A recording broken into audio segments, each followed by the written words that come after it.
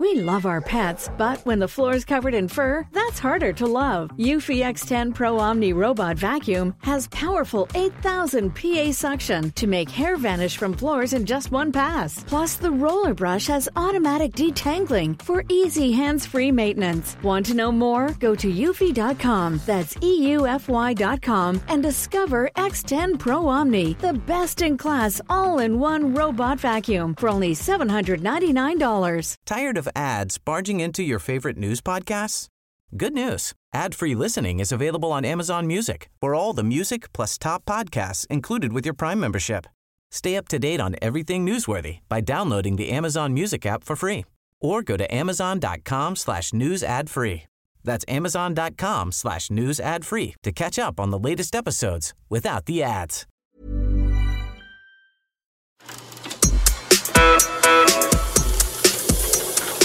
This is the Mark Boris Podcast.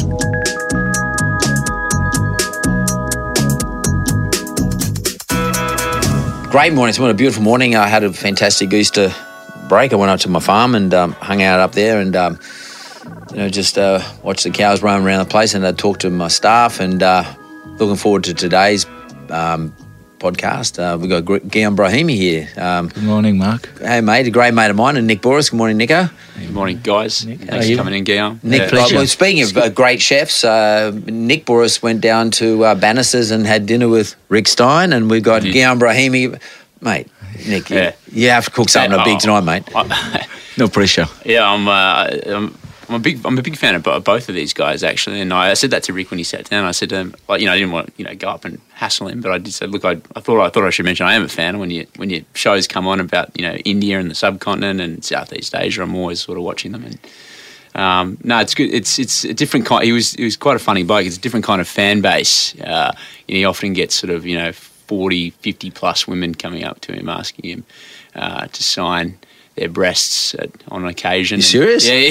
Guillaume, has that ever happened to you? I think they've had. Has any woman ever asked you to sign her breasts? They go to his events. Not yet. Not yet. They get sourced up usually before he arrives. So right, by the time he gets there, they're all sort of half cut, and the older girls, they sort of walk over and it's interesting because he's their rock star. You know what I mean? Like the ladies that are sitting at home, with lifestyle food on, watching his stuff. He's the everything for them. So it's funny how food. It's funny how food. Like 15 years ago, you wouldn't watch a food show. Or maybe you did. We used to have that guest. There's a French guy, Gabriel Gatte.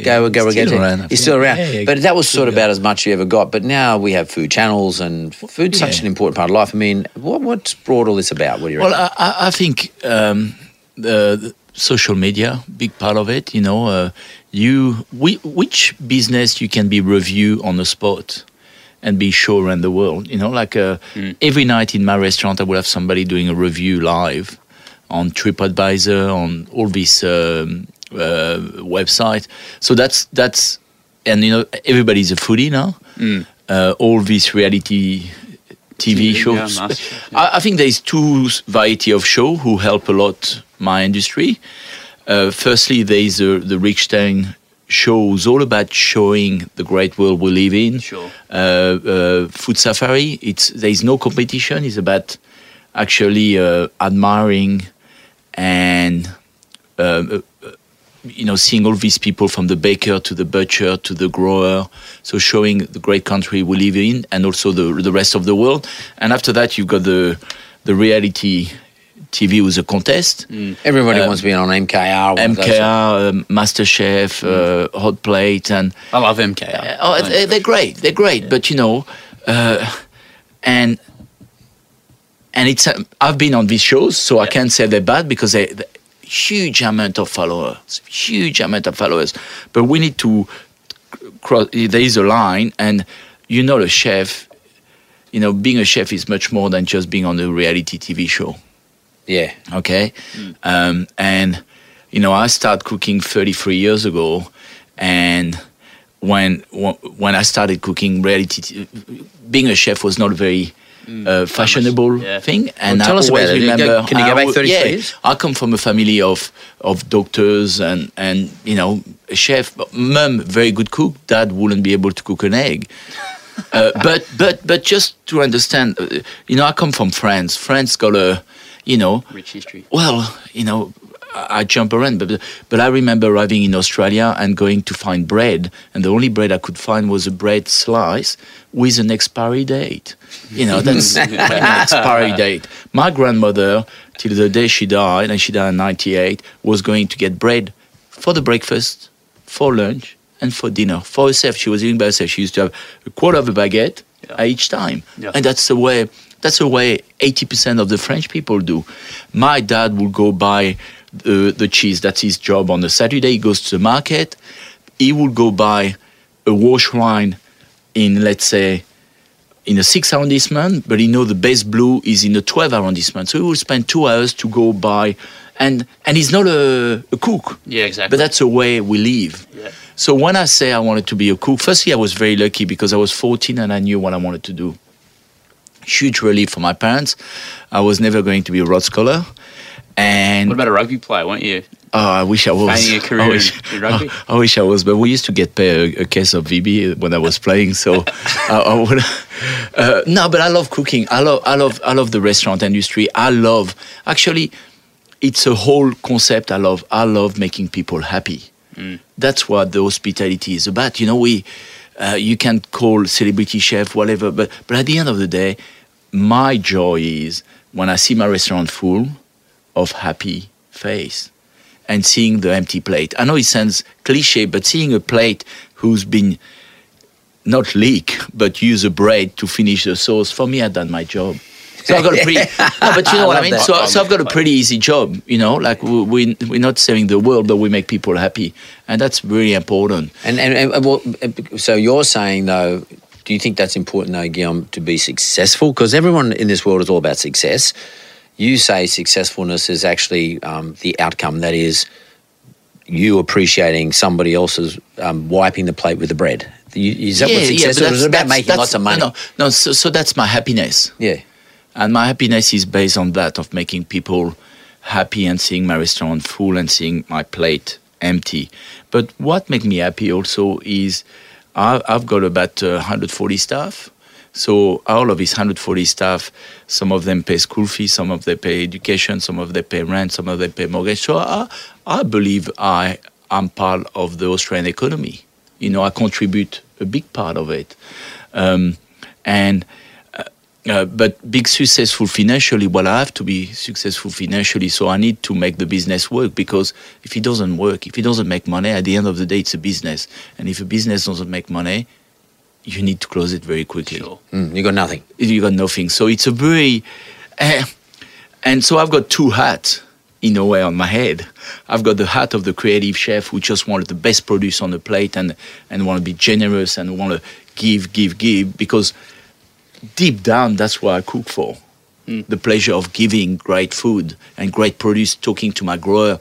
The other day, I've got this grower in the Blue Mountain who turned up with 5 radish. And I said to me, how much is that? And he said, $15. I said, you can't do that. You can't drive from the Blue Mountain to deliver me 5 radish. You took 3 hours to come down, the petrol and all of that for 5 radish. They're the best radish I ever found. But, but if I don't say to him, change your business model, because you know what? In 3 months, I'm not going to be able to get this radish because this guy will be bust. So we need... That's my exciting part of saying, it's great, give, but also we live in a society in Australia when it's a very high cost of living. Last weekend, to have my restaurant open, we were paying $52 a waiter per week holiday. You serious? Yeah. So what do we do? Should I add this increase in wages into the price of the restaurant? That's what everybody does. We are the slowest of everything, because celebrity chefs are the leader in my industry, and they think they're unstoppable and all of that. But we don't have one union who stick together. The biggest problem we've done in my industry is when the GST happened. I'm not saying I'm against or for, but we should increase the price by 11%. What we did, restaurateur, we just say, that's fine. Let's put the GST on top. Including the bill. That was the biggest mistake. We just lost 11% of we gross went profit. 11% backwards in one day. Yeah. When there is a tax beer, when you buy beer, every 6 months, Foster, whoever, they write it to you. They pass it on to the customer. And you don't do holiday search. You didn't do the holiday surcharge. No, we didn't. So it's, and also we've got so many restaurants. Just think pre-Olympics. In Australia? It's important. I love Australia, but let's think about Melbourne and Sydney, who are really the two big engine room of Australia in the hospitality game. Think about pre-2000 Olympics, okay? Look what we've got now, the number of restaurants. Are we talking 100 more restaurants in Sydney? I just take it all for granted, but in a relative sense, do you think we have too many restaurants in Sydney relative to, say, Paris or like per capita? Well, I think we don't have enough people. Okay, we don't have enough people. Also, we are in a country when people don't go out on a Monday, Tuesday, Wednesday. Sure. So every restaurant is full Friday, Saturday. But you can't have a successful business if you only open 2 nights. So are you saying then, Guillaume, that there are, and I'm as a landlord, I've experienced this. There are too many people who think that they can just go, I'm a chef, or I know how to cook a little bit. I can go and open up a restaurant, and they just assume that they're going to make money out of it. Yeah, and also they think it's fine. But also there is a lot of ambassadors who think, well, that's cool, I want to have a restaurant.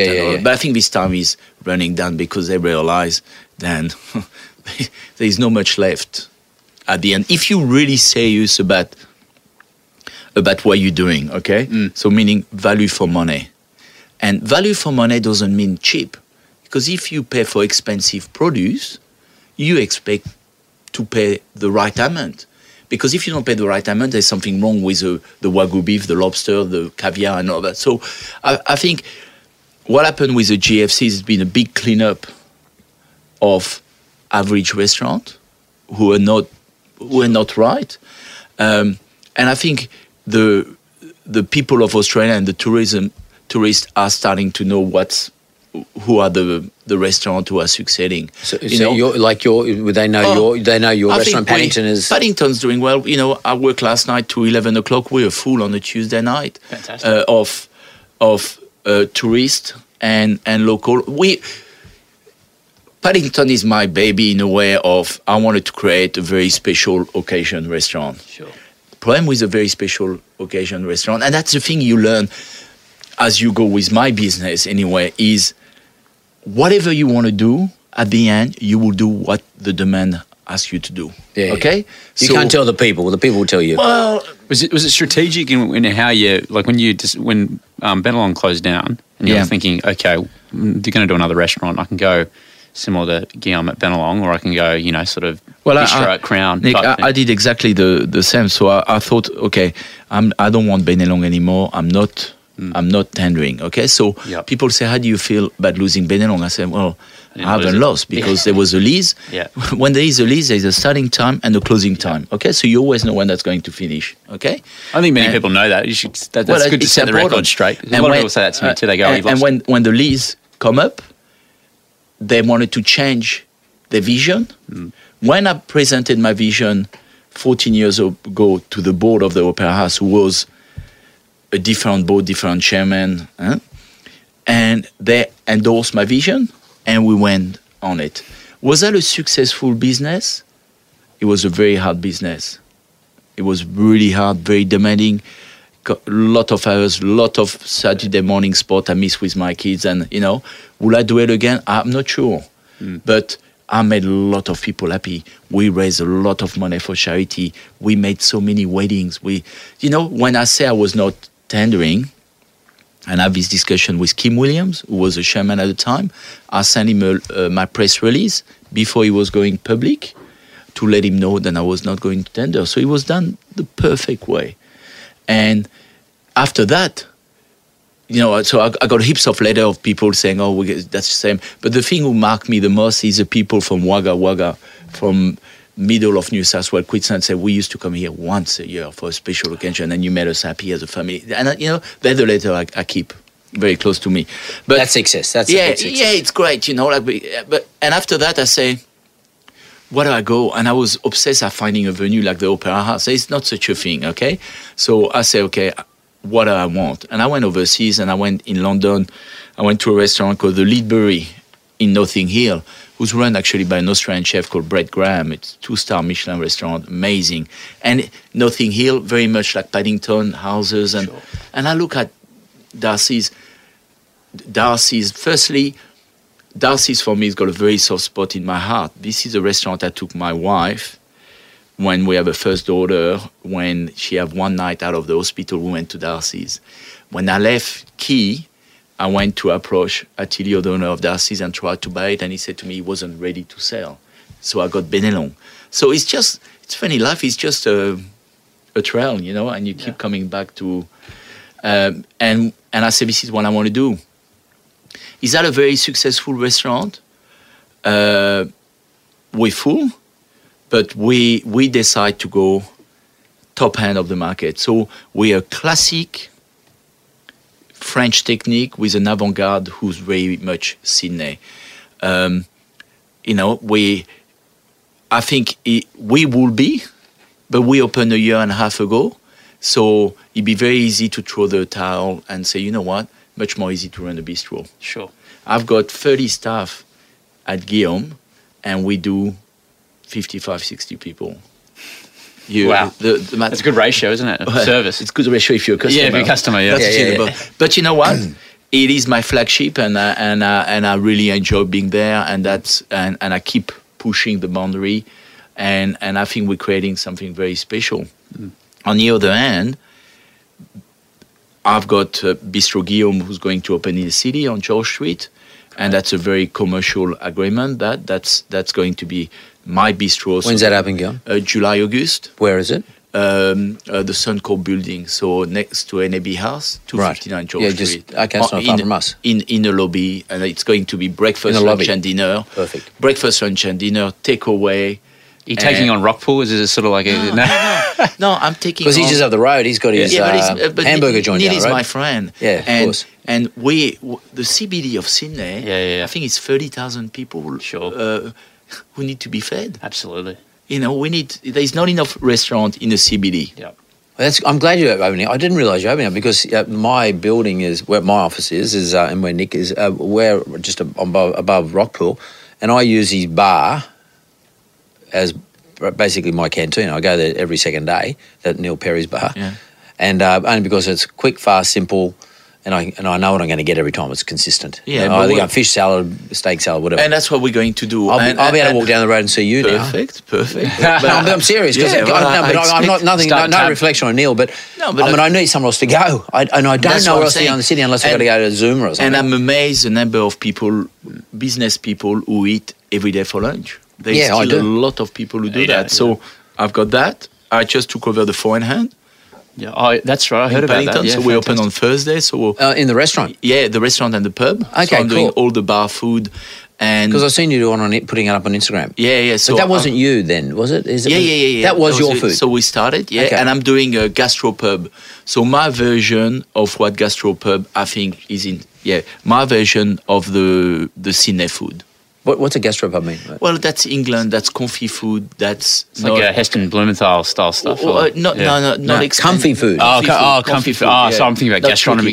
Not tricky food. Yeah. Comfy food. Comfy food. And you mean like mashed potato? Yeah, mashed potato, steak but or something. Very simple. And it was very important for me if I do that to make sure it doesn't interfere with the bistro. So this is not a French bistro. It's a gastropub. Because the four in hand used to have that Colin, Irish guy. Yeah, Colin. Yeah, it was good. It was great. But it was a bit fancy. Like not a bit fancy, but a little bit fancy for pub. But he's done two hats. He did a great job. Oh, yeah. I'm not looking for a hat here. Yeah. I'm looking for a community restaurant when the local goes 2 times a week. So that's a good point because down in Watto Bay, there's if you're trying to find somewhere to go and get a feed, it's impossible. It's impossible. It's impossible. I mean, sometimes I might go to that place there that Dunbar House for lunch or something like that. But it's okay. It's good. Like it's a good venue and all that. But if you live in Paddington, which is a very dense area, there is very few places you can go to. Yeah. I mean, so that'll do well. And you need to have the right price structure so people go there and don't feel, you can spend $75 and have 2 courses and a half bottle of wine. What are you going to call Bistro, Guillaume? We call it Four in Hand by Guillaume.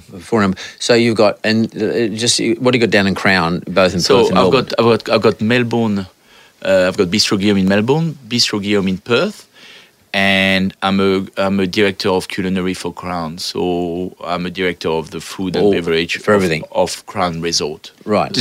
And we can stop at any point if you're uncomfortable talking about this. But what about the structure of the deal you've got with Crown versus? So you own these. Well, you may or may not own Four in Hand. I'm not sure, but you own the one at Paddington. Yep.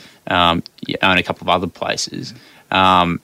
Is it better to sort of come in there as like a culinary director, or is it better to as a business? Is it less stress? Like, can you do what you need to do better as a director? I think there's as much capex you want to put out. Yeah, sure. And I think the reward I'm getting of 33 years of who I am in my professional life make people wanting you to open. Sure. A place in their that is your capex. Business. 33 years. Well, that's right. And they're getting that. They're getting that from you, and they're going to pay for it. And so at Melbourne and Perth, I've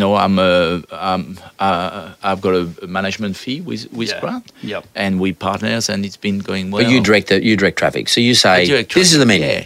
Yeah. I'm trying to bring some real vision, sure, of keeping in mind Crown is a beast. And just sending a little bit of love with the staff and just saying, when you do a room service every night from midnight to 7 a.m., you don't see much of the light. And I'm talking not just the light from outside. Yeah. So the room services is like you. So I'm doing the menu. Fantastic. I've got a menu in Crown Melbourne, and I'm doing the menu in Perth. I'm doing all the Crown room service in Perth. Is it easier to run it from that sort of perspective? Because I imagine for Crown, it's not so important whether or not the restaurants run at a profit. It's more there to feed the. No, these days, no, it is. I think they have to, because it's square meters of real estate, sure, and they need to get a return. Sure. So obviously they've got other income. Yeah. But at the end of the day, it's a business, and it needs to be successful. Okay. It's got to stand on its own, right? I get that. So in other words, there's no loss leaders anymore. You can't. Yeah, I mean, we got to try and get as profitable if possible. Sometimes it might be a loss leader. When you just said to me, then Guillaume, you got Crown Perth, Crown Melbourne, Bistro Guillaume, coming up in George Street. Four in Hand. And also, I'm a culinary advisor to Public House Group Management, so the people who bought all the pubs, and I'm helping them, advising them on the Woollahra Hotel, so Bistro Moncur, the Coloroy Hotel, the Buena Vista, and the Forbes Hotel. And of course, you've got your own restaurant in Paddington. Guillaume's. You've got the TV shows. Publishing books. I often see you with Maeve and Mirror, which is one of my favourite segments when I see my mate up there with Maeve. Maeve's fantastic. Amazing. That was one of the things I've done. You went around the world with you went to France. Yeah. 10 days we filmed 10 hours of TV in 10 days. That's a lot. That was 6 a.m. to midnight, and after that we were driving the van to go to the next place. It was unbelievable. I didn't really want to do it. Financial was like, and I come back. I was so rejuvenated. I was so proud of what I do. Because I connected with the people who make me what I am. So the baker. So we spent a day. I saw that one. I saw that episode. You took her into the baker. The guy every day. The guy get up to make the best bread he can. Yeah. We went to a ship.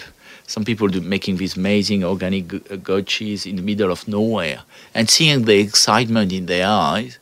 I'm like, my God, and that's why I believe that's why France is so special. The artisan, the craftsman. How important is it to promote yourself for the because you've got like this very serious, chef side to you and businessman side to you, but then you sort of got to lighten it up when you get on TV and create like a bit of a persona and create PR for all these things. How important is it to sort of maintain that for the success of the other parts of your business? I think there's different.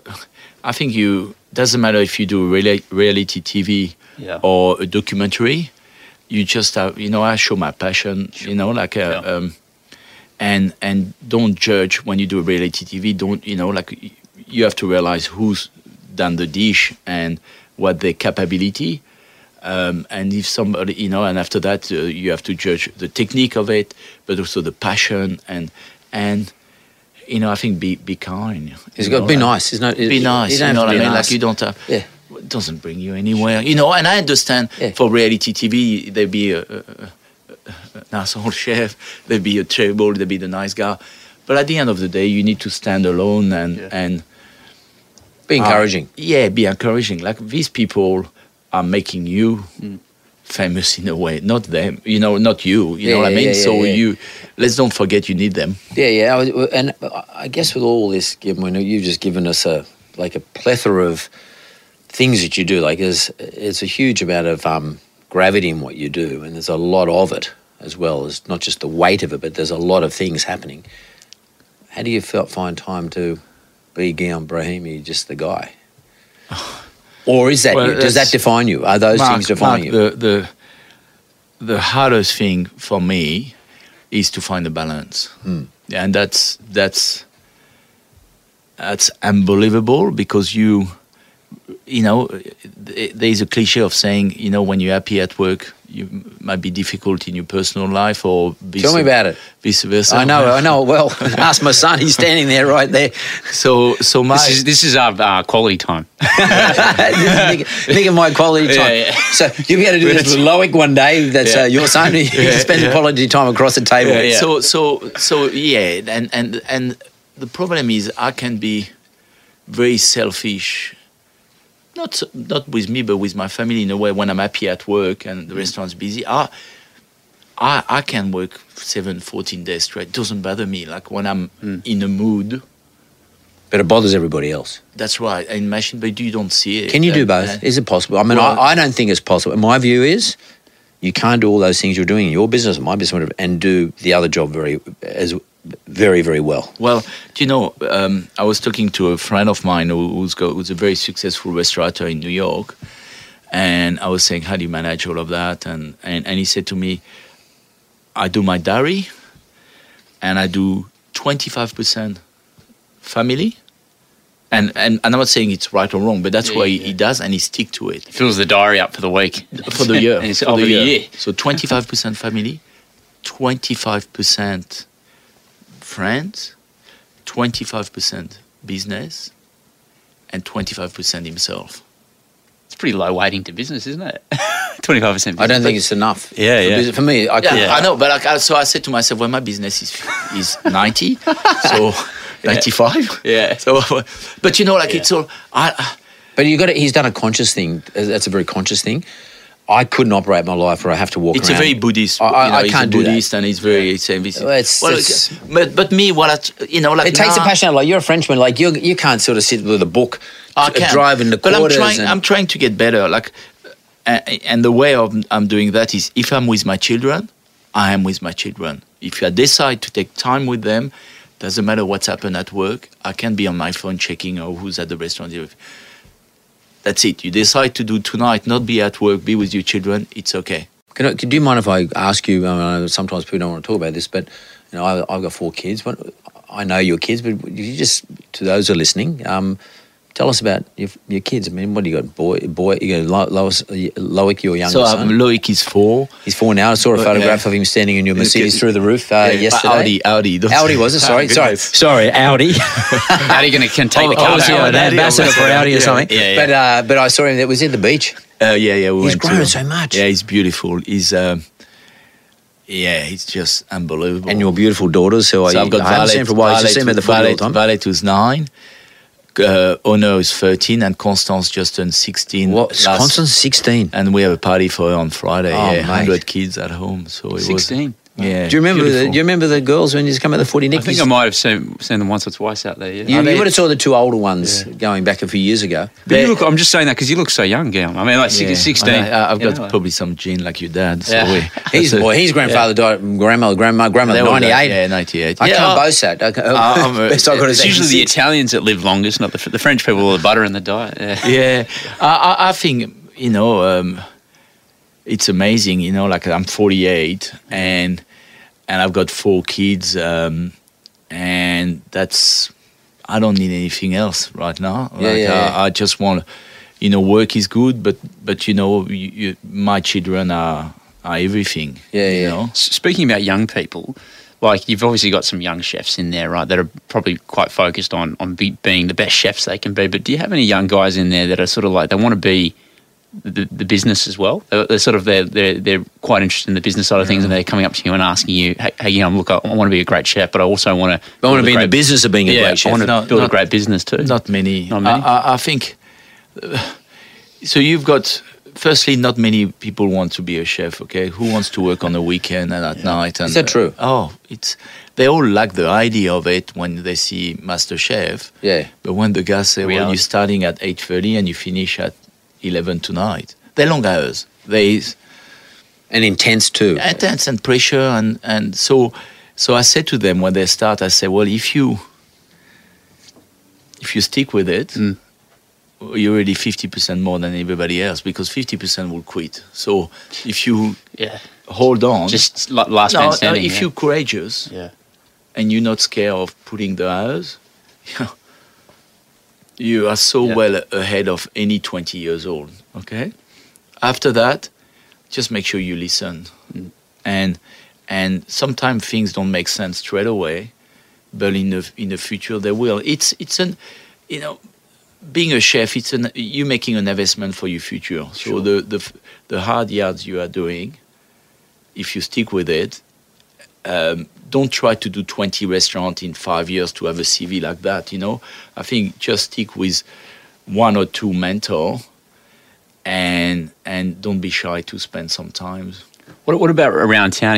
You noticing like young people opening places up, whether it's a restaurant or a bar. What are you seeing out there that you think is a good idea, and what are the things that you think are a bad idea? Well, when you see people open up for the first couple of months? Firstly, what's a good idea is there's a lot of entrepreneurial young kids up there, so I think that's great. Yeah. Do they have a good business plans? I'm not sure. Yeah. The problem is, do you ever walk past something and go, "Oh, that's not going to work"? I think that's a bad idea. Firstly, I never want to see a restaurant going out of business. I can imagine the pain of somebody having financial distress. Yeah. And for me, when restaurants are full, every restaurant is full, and it's great. It means the economy is healthy, people are spending. Sure. But the thing is, with a restaurant, and I think it's more or less the same for every business, it's not one day. It's being consistent every day. So when you firstly, opening a restaurant at 20, it's a big risk, means a guy started at 18. In 2 years, you're ready to be a restaurateur. I'm 48 and I'm still learning. So one step at a time, I think go travel, if I would recommend to a young guy, work in Sydney for 4 years. After that, have a good mentor who can send you to a great place in Europe or the States for 2-3 years. Sure. Come back, work again, share your knowledge than most of the Australian people wouldn't have. And when you're ready, be ready. Like a big difference being a chef than being a restaurateur. Yeah. The restaurateur pay the bills. Yeah, sure. Are they mutually exclusive? Do you need to be a chef to be a good restaurateur? No, you can be a front of house and be a restaurateur. Yeah. My position now, people might say, why you keep opening places? It's because I've got an abundance of great talent who have been with me for 8, 10, 12. When we opened Paddington, and you might know that, Mark, but I'm a pretty crazy sport addict. And in a test match in rugby, they say, the Wallaby are 200 cap as a team, so the number of test match each player put together. Me, I was saying how many with my team. I was saying how many cap we have. And when we balance it, it was an average of 8 years with me out of 30 people. Well, you actually kept a lot of them, after Benelong, you kept a lot of them on the payroll. Yeah, that was... Before you even opened up. Such a great idea. It doesn't matter, but that's part of what you stand for. But that was an investment because, you know what? I trained. That was my DNA in a way. And you invested in these guys. But so I wouldn't be where I am now without them. So you have sometimes... Things don't make really sense on a piece of paper with numbers, but it is important for over time, especially. Over time, okay? Well, I want to make an observation about Guillaume because, Nick, you asked an important question, and, Guillaume might not want to say that about himself, he might not even know it's about himself, but one of the things I know about the guy, no matter what he does, this is Guillaume Brahimi, no matter what Guillaume does, he does it 1,000,000%. So there's no half. Even like I know when he trains, he's a mad trainer. And he trains, I would say, in some respects, to excess. Because he's excessive, because he takes the view, I think, I don't know whether it's a conscious view or not, but he takes it, if I'm going to do this, I've got to do this properly, I've got to do it well, and therefore I'd rather go overboard than go under. You do this with your business. Yeah. You are excessive and obsessed with doing a good job, whether it's training. I'm sure it's the same with your kids, and I'm sure that's how it is with your business. With you spend the hours, and that's I don't think, and I'm not saying that's right or it's a balance. We come back to the word balance, but I remember when I was at Benelong, I only have Sunday off. And from the moment I was finishing work on Saturday night at 2 a.m. after a 90 hours week, I was planning my Sunday. I wanted to do everything I could on a Sunday. Play with the kids, exercise, see my wife, do something, and it's a race. And you arrive on Sunday night and you're like, I couldn't do that. And it was so not beneficial for my own health because I was just... I was exhausted and all I should have done is rest and play with the kid, but I was trying to do everything. I'm talking about having a lunch, a glass of wine with my friend, play with the kids, go for a swim, go for a paddle. And it's just not possible. Yeah, you can only fit so much in. That's right. It's all about, like I say, I can do 2 weeks full on, no break, nothing. And after that, I do 2-3 days when I concentrate with the kids. And I go back to this. It's a continuous challenge, balancing. And when you think you're too much on the scale. And it's like with training. I'm obsessed with, because if I don't go to the gym, I'm so upset at me. So so my normal day, like today, I took the kids to school. So 7 a.m., breakfast, kids to school. We're doing this thing. After that, I've got meetings for George Street. I will try to go to the gym in the afternoon. I must go to the gym in the afternoon because if I don't, that set me up for a very bad night in the kitchen because I was not organized. I couldn't go. And people say, just leave a little bit early and all of that. And that's so right.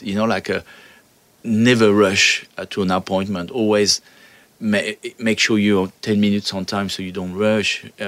It's all about, makes your life better. Better. Yeah, but it's funny. Like I'm only just starting to learn this, but I tend to go like you hard for 14 days, 10 days, 12 days, but then I sort of collapse. Then I have to have 3-4 days, and everything sort of goes haywire, and I'm sort of just not available. I mean, I'm mentally conscious I'm not available. I sort of have to go into so on my Friday, Saturday, Sunday, Monday.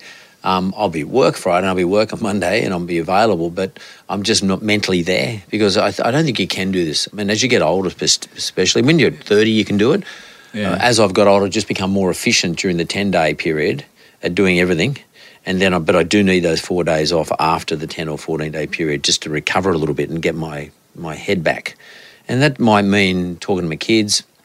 In my case, might mean me going to my farm, just hanging out at the gym, talking to you or Cocky or Dave or Ginge or whatever. Like it's sort of, but I need that time off. And I think this balancing, it doesn't matter whether you balance once a year, once a fortnight, once a day, once every 2 weeks. It doesn't really matter as long as you understand you've got to get a balanced rhythm going, a rhythm of balance. Absolutely. And you've got yours. And mine was up to more recent was haphazard. In different times. But you must get that period where you just give up and just let your body have a rest and your brain. And also being very efficient at work. Don't go to work and say I'm at work and not being efficient. So maybe spend a little bit less time at work, but when you're at work, go for it. You're very well organized and boom, boom, boom. I can imagine myself going at work and looking at the internet and watching the news and after do a little bit of things. I go to work and I want it to be full. Yeah. I'm saying that was a very productive day. We need to be productive because if you're very productive, you will end up spending less time at work. And your business is one of those businesses you can't do on the internet. Your business you can't do by email remotely. No. You have to be there. Yeah, but that's also I need to trust my team. I've got a great team. I just employ a GM because I need a GM. As of 5 weeks ago, I was still checking all the wages of the restaurants. Like you just can't do that. Yeah. That'll take way too much time. Well, yeah. You can, and that's me being a control freak. And I want to ask you about how important is being a control freak, do you think? Well, I think it's there's a big difference of being a control freak, and if you're not, doesn't mean you become lazy. Do you know what I mean? Yeah. Like, I don't check everything means I don't care. No. Don't check everything, because now I've got a team who's getting paid to do that job. And you have to rely on them. And if they don't perform, there is some KPI, and they're the one who get the blame. Up until 5 weeks ago, I would not let anybody take annual leave or a sick day or whatever unless I approved it for my whole organisation. Up until 5-6 weeks ago. I've only just recently delegated it, and now I just have the top tier guys who I look at. That's a form of paranoia and a form of being a control freak in a business. But it took me some time to actually make myself let go. But I need to know who's on holidays, who's taking the piss in terms of taking sick leave. And, it's a paranoia, though. It's a bad paranoia. Yeah, but you look at the most successful company, international company worldwide, there is no structure like that. Like you look at Google, it's... I was lucky enough, a friend of mine worked there, and I visited them in a state. It's nothing like a company, and it's all about like you're responsible for what you do, and you don't have to do it between 9 to 5. Actually, that's a better way of doing things. Do you know what I mean? Yeah. Like you do it, okay? It's okay. If you have to take the kids to school in the morning, that's right. You can start at 10, no problem. It's based on sort of our deliverables as opposed to time. Yeah. It probably wouldn't work in your place because it doesn't. The customer arrives at 6 p.m. But it also, you can bring your problem at work. I'm very be careful if I'm cranky about something. I don't arrive at work and being upset about it, so I'm going to upset the whole team. Is that acting though? Are you acting or are you performing? Well, or a little bit of both. A little bit of both, So I'm really be careful of, I know how much I'm going to set up the day at work, the way I walk into work. And if I go check the hand of everyone, hello everyone, or if I just walk out and don't say hello to anyone, the guy say, the chef is in bad mood. So I'm very conscious now. Then whatever I do when I arrive in one of my restaurants, the first impression I'm going to give is a good one. And I can really feel at the end of the day. Yeah, because it ripples, right? I've got to learn to do that. Yeah. I might not take that way, no, seriously, because I'm a cranky bastard at work.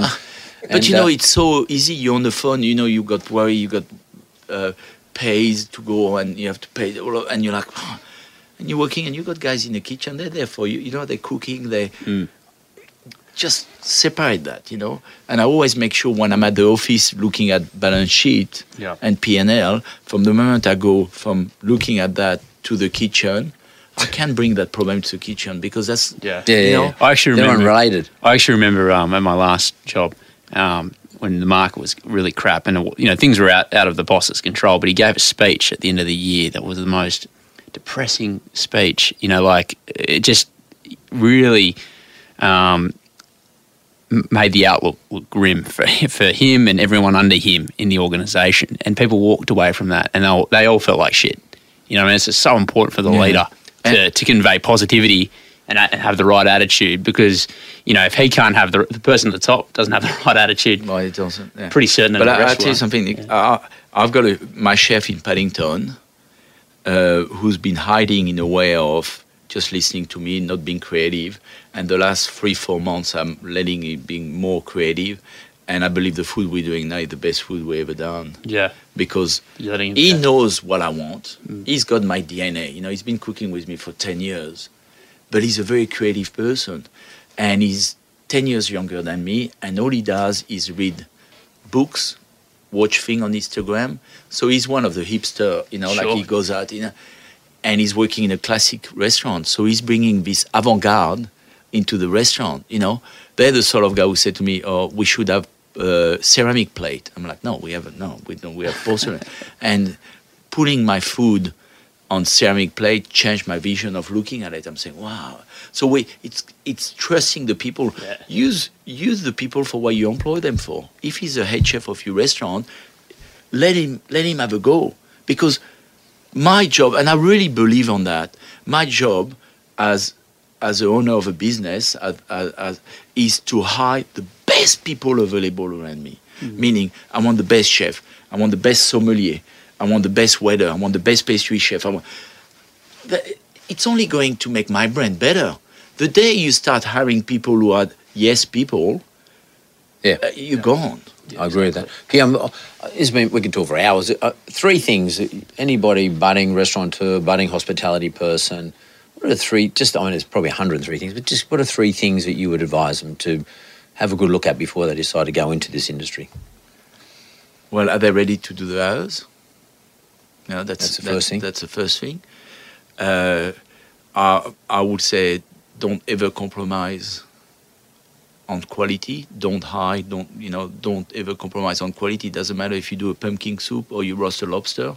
Don't ever compromise. The respect of the produce, and treat your staff the way you would like to be treated, but also treat the customer the way you would like to be treated. And that's why all my staff, I encourage them to go for dinner at restaurant, because I want them to understand what it is to be a customer. And in other words, make sure the experience is right. Yeah, that's right. And I want to thank you, by the way, and I haven't had a chance to thank you publicly, but for putting me and my dad and my sons in your book. Yeah. But what's the name of the book? Is it Guillaume? So food for family. Food for family. Yeah. So I really appreciate it. So I did that with Sancha, my wife, and the idea was we did the first one was Food for Friends. Yep. And I did that with Sancha, and I was dedicated to my dear friend Chris O'Brien, the Professor Chris O'Brien, who passed away from a brain tumor. And I wanted to give the money. I was a director of Lifehouse at RPA, and I said, well, I'm going to do that because I think it was a very important thing. And looking at the book, I think about him, and it's a really good thing. And again, we got some friends who with breast cancer. Some passed away, and Sancha said, I want to do another book, and I want to give the money to the National Breast Cancer. And here we go. So we say, okay, we're not going to do Food for Friends, but what about we bring family we love, we go to their house and cook a roast lamb or fig tart, or just seeing the way. It's a little bit of a voyeur, because you go to somebody's house and people who buy the book don't buy the book just for the recipe. They love looking what books are on the shelf, what candle they're using. And it's fantastic. And it's been fantastic. Anson Smart is probably one of the great photographers in Australia, and he did it, and the sales are going well, and hopefully we're going to give a big check to the National Breast Cancer. That's fantastic. I mean, and I have to say it was a great opportunity for me to see all my boys and my dad together at one place. And my mate Guillaume cooking, we cook Greek lamb, and put on the spit. We have such a good day. It was fantastic. And you will, I love reading books, looking at pictures, and that's, I don't find one bad image about this book, and so much memories, and they're coffee table book. I don't do a cooking book just to get a check, I want it. They're special. Yeah, it's a very pretty book, and I noticed actually I got put in front of me for the first time on the weekend. I'll send you some. But she, I think it might have been your wife that wrote this. It says the last son finally arrives. That was you. And I were, Nick was late. You and I made you late though as well, because I forgot my keys. I left my keys back at my office, and I had to get it anyway. So I apologise for that. It all worked out in the end. The book come out. Yeah. So the book is a great. Very happy with it. It's my kids we said, Dad, you don't have a book. Now we've got 2, and we're very proud of it. And it's a nice thing. We sell them at the restaurant. People love it. It's not a big deal, but I think anyone who's listening to this and wants to become a restaurateur, there's a full suite of things you need to do to be successful in this industry. And a lot of it is about doing something really for nothing. I mean, like doing the book, spending the time, getting the photography, producing the book, publishing it, and these things. I mean, I noticed that Neil Perry, for example, has got some books on his counter there. These are all part of the full suite of things you need to do to do well in your industry. Well, even in financial services, what I do, I write books too, but it's... Coming here and doing the podcast, we don't get paid. It's the same thing, podcasts. I mean, this is all part of the full suite of things. It's not just putting your hat on as a chef, going and cook the meal and think people are going to walk out. There's a fine line of, I could have only Guillaume in Paddington and just do that, don't do anything else, and cook there 5 days a week and 2 days off. Life could be much simpler. Like Aldo used to do. Like Aldo used to do when it was Darcy's. You play golf, every mad golfman. And you just do that. Yeah. But you know what? I've got a little bit of an entrepreneur in me, and I'm like, it's really hard to say no when somebody offers you a good deal. Yeah. And it's quite good for the ego to be in demand, and all I did is, for your family. Do you want to be successful for your family?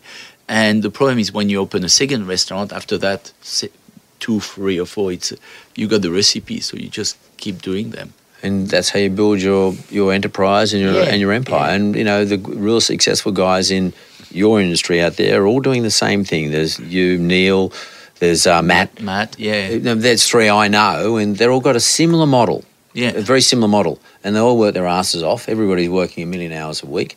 And some of the businesses are probably flagship and not that financially successful, but still flagship. And others are probably not flagship, but are much more successful in terms of the dollars. And put them all together, the mix is right. Yeah. Guillaume Brahimi, good mate of mine, great mate of my family's. Been a great pleasure having you. Thanks, Mark. Thanks, Steve.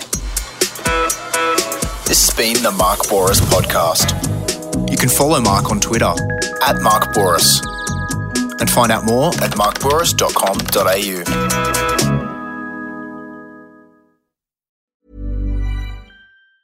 Tired of ads barging into your favorite news podcasts? Good news. Ad-free listening is available on Amazon Music for all the music plus top podcasts included with your Prime membership. Stay up to date on everything newsworthy by downloading the Amazon Music app for free or go to amazon.com/news ad free. That's amazon.com/news ad free to catch up on the latest episodes without the ads.